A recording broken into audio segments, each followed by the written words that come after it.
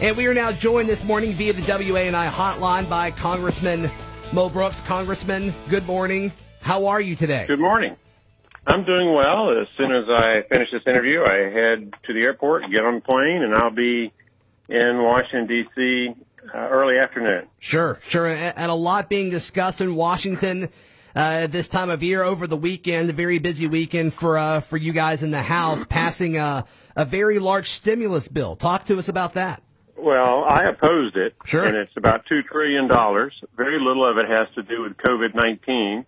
It has a lot to do with, as Kevin McCarthy, the GOP minority leader, says, payoffs to Pelosi's political supporters.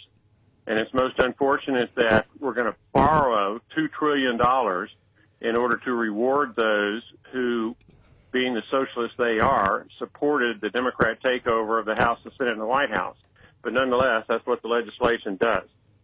Congressman, a lot of people expected this to go along party lines, and it was pretty close. All Republicans opposed this bill, and then a handful of Democrats. So, I mean, the fact that a handful of Democrats even opposed it, what does that say about this bill? Well, it is hyper-partisan. It's not good for our country. It is a political payback. And the fact that even some Democrats are concerned that they will lose their elections in 2022 if they vote for it, that ought to give you an indication of how bad it really is.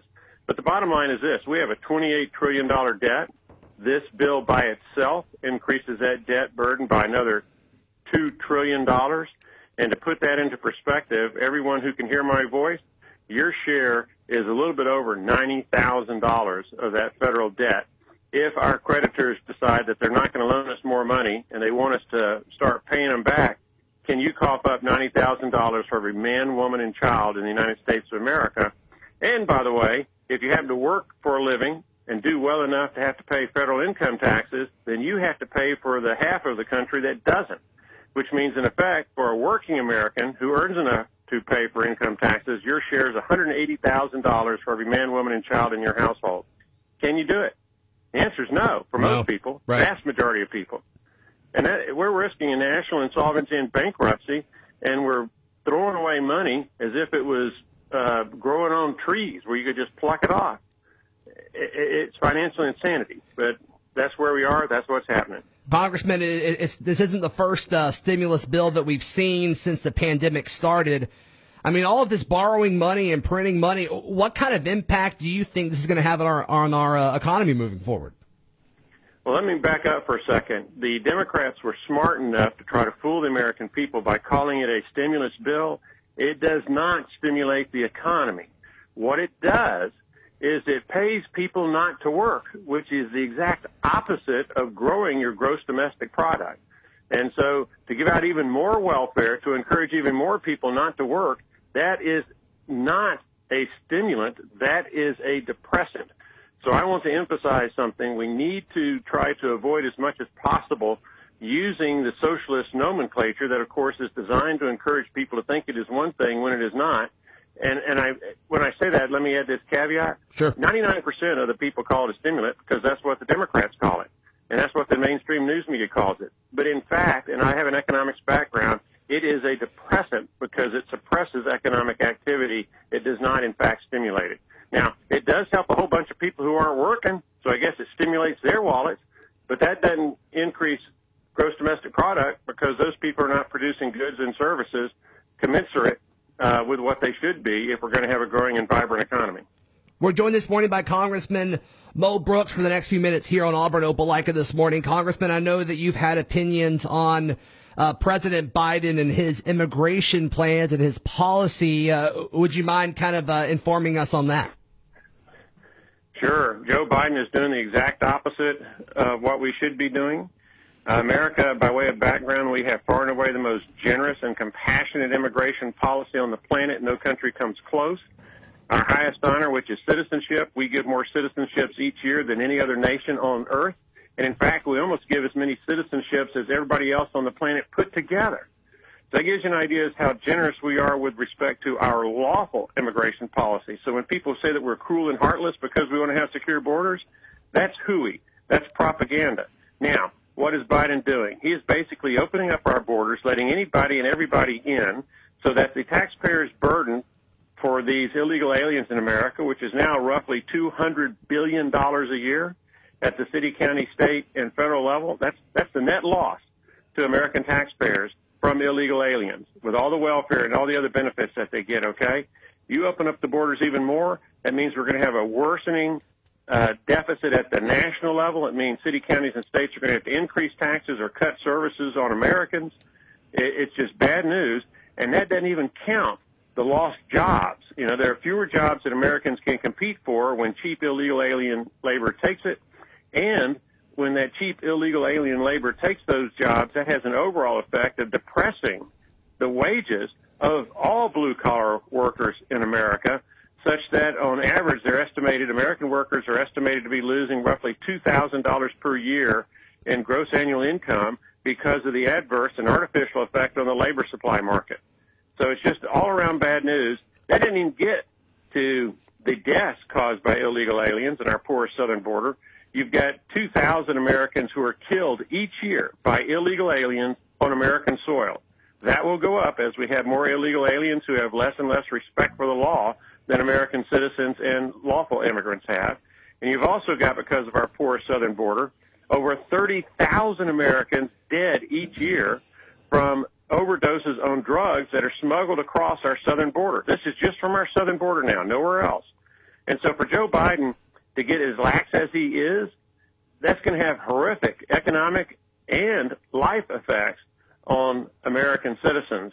But it was a campaign promise he made in order to get the block vote of illegal aliens, which is in the neighborhood of 800,000 to about 1.6 million, somewhere in that ballpark, in each election cycle.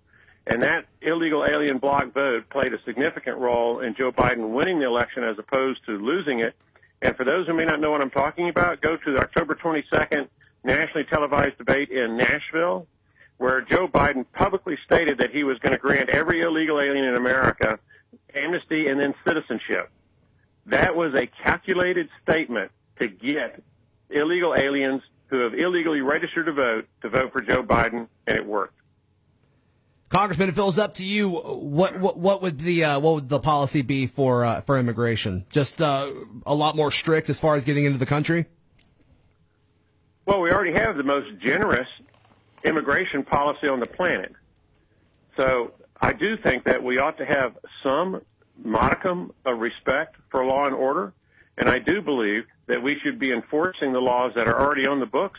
And if we as policymakers, if Congress, if the American people decide that we want to expand our already generous immigration policies, well, then we do that. But we don't have very generous immigration policies and then allow our elected leaders to thumb their nose at that law by allowing even more in than we already have. Now, this is also part of a power grab. Socialist Democrats know that illegal alien households are far more likely to be on welfare than our American citizen households or lawful immigrant households. And so you've got a made-for-Democrat voter, and that's the power grab side of it. The Democrats know that if they can get these people amnesty and citizenship, then it's socialism forever, baby. We're joined this morning by Congressman Mo Brooks. Congressman, I've got to ask the question. Your name has been tied to a list of potential candidates for the Senate seat that will become open next year. Have you considered putting your name in the hat for this yet? Well, I have definitely considered it. I'm getting a lot of encouragement from across the state. Every poll that's been done by everybody that I'm aware of, now probably a half dozen or so that I've been told about, has Mo Brooks at the top of the heap with a double-digit lead over anybody else.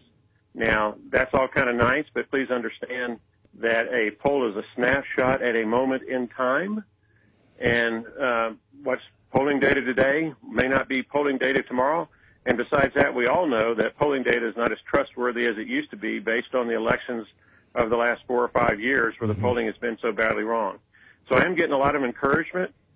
People, quite clearly, they want a principled conservative. I check that box. They want someone they can trust to be a principled conservative when they're in office. I have that track record. And they want a fighter, someone who will fight socialism, who will fight for moral values and against amoral values. who will fight to keep us from going into national insolvency and bankruptcy that would do great damage to our country. Just go down the list, and I check all those boxes. So I'm looking at it very closely, and sometime probably in the month of March, maybe April, I will declare my intention either to run for re-election to the House of Representatives or to run for the United States Senate. But we're not to that point at this time to make my intentions known once we reach them. Congressman, if you were to make that decision to run for the United States Senate seat that'll be opening up as Senator Shelby is retiring, what does that transition look like? I mean, you've got a nice career, a nice resume, being as part of the House. How do you transition that to kind of sell to the citizens of the state of Alabama that you could be a great senator? Well, the rules in the House are a lot different than the rules of the Senate. The power that you have in the House to protect foundational principles and conservative values in the House are different in the Senate. Right now, in the House, our Republicans are like daisies being hit by a steamroller. Okay, there's no stopping the Democrats. Right. They have the votes. End of subject. Now, we can publicize some of the bad things that the Democrats are doing, but we can't stop them. Majority rules in the House. In the Senate, it's an entirely different dynamic. First, a senator has a whole lot more in power just by the math. Mm-hmm. A senator is 1 of 100. In the House, you're 1 of 435. So a senator, just by the numbers, has 4.35 times more power than a House member normally does. But the Senate also has rules that give a single senator much more influence and ability to kill bad legislation. It's related to the filibuster rule, but there are also rules related to that in turn give a senator much better impact on public policy. So you have to adjust the way you handle the public policy issues accordingly, given that the rules in the Senate and the rules in the House are so diametrically different. Senator Shelby obviously did a lot for the state of Alabama, secured a ton of funding, from the federal government to all parts of Alabama. What is Alabama losing in a senator with Shelby announcing his retirement? Well, let's be clear. In politics, everything is a two-edged sword. Yes, Senator Shelby brought home the bacon for the state of Alabama in a major way. But at the same time, our debt, while Senator Shelby has been in the United States Senate, has risen from probably something in the neighborhood of $2 to $3 trillion to $28 trillion. So I'm going to be someone that's going to go under the Ronald Reagan principle that a rising tide lifts all boats. And I'm going to do everything I can to make sure that America does well, with confidence that if America does well, Alabama will similarly do well. And so my focus is going to be, in this most challenging of times, to try to make sure that America continues to be the greatest nation in world history. And that's going to be my goal, and that's exactly what I'll work on if I'm in the United States Senate. And just as an aside, when I say these things, there's something I'd like for your listeners to keep in mind. Two things, actually. Number one, no one in the history of Alabama has successfully carried the Republican banner in general elections more so than Mo Brooks has. That's number one. So I have a track record that you can look at, and the people I represent like that track record. And number two, I've had out of 14 elections that I've prevailed in, where I'm carrying the Republican banner, 11 have been for re-election to a position that I was once elected to. In no instance has a challenger ever broken the 40% mark against me in those 11 elections challenging me, whether it's a Republican primary or a Democrat against me in a general election. And I mention that to emphasize something that a lot of people down in South Alabama don't know, and that is that apparently the people who I represent like the job I'm doing based on the re-election rate and the margins of victory that they give me when I'm up for re-election. And if I run for the United States Senate, I will commit to the people of the state of Alabama that I will do for them exactly what I've been doing up here in the Tennessee Valley for many, many years. Congressman Mo Brooks joining us this morning. Thank you so much for your time, Congressman, and would love to chat with you in a few weeks. My pleasure. Thank you, and War Eagle. War Eagle. That is Congressman Mo Brooks joining us this morning. We continue Auburn Opelika this morning next.